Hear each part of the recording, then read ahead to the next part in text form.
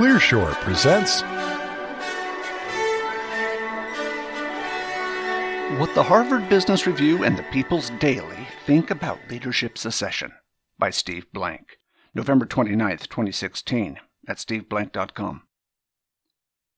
I had to laugh when my post about what happens when innovative CEOs retire or die appeared in both the bastion of capitalism, the Harvard Business Review, and in the official newspaper of the Chinese Communist Party, the People's Daily. Then I didn't.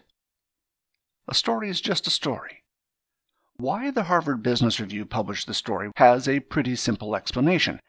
In an increasingly disruptive 21st century, CEO secession has a major impact on a company, its employees, and shareholders. I offered my view of what happens to innovative companies and why it happens, and used Microsoft and Apple as examples. Reading the tea leaves.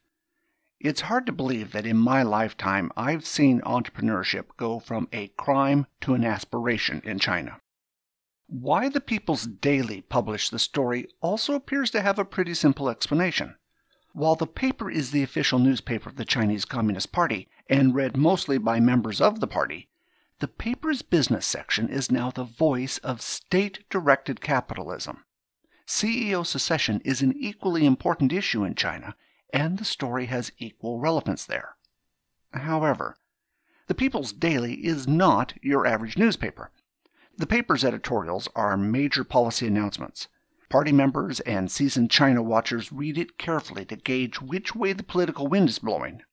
Often the story is written between the lines. A party in a hotel. A month ago, the 370 full and alternate members of the Chinese Communist Party Central Committee met in a hotel in Beijing. Since China is ruled by the Communist Party, these meetings are where major policies and the long-term direction of the economy and country get hashed out.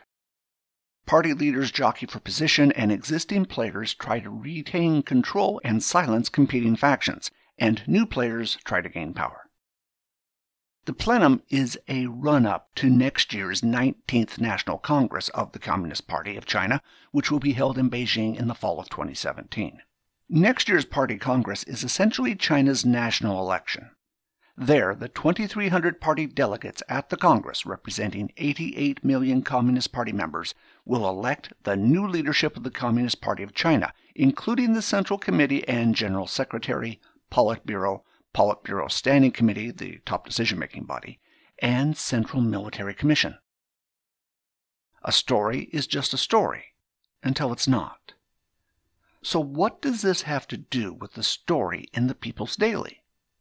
Probably nothing. However, the 6th plenum gave Chinese President Xi Jinping the title of Core of the Leadership. Calling Xi core means that he may use it to ignore the term limits, tenure, or retirement age that Chinese leadership has used for the last 30 years. Tightening his grip on the policy leadership means Xi may rule China for the next 3 terms, 2012 until 2027. Rumor has it that this didn't sit well with others in the party. Some said Xi has amassed too much control and has eroded traditions of collective leadership built up to prevent a return to the arbitrary abuses of Mao's final decades. Secession planning was certainly a topic of discussion among the party leadership.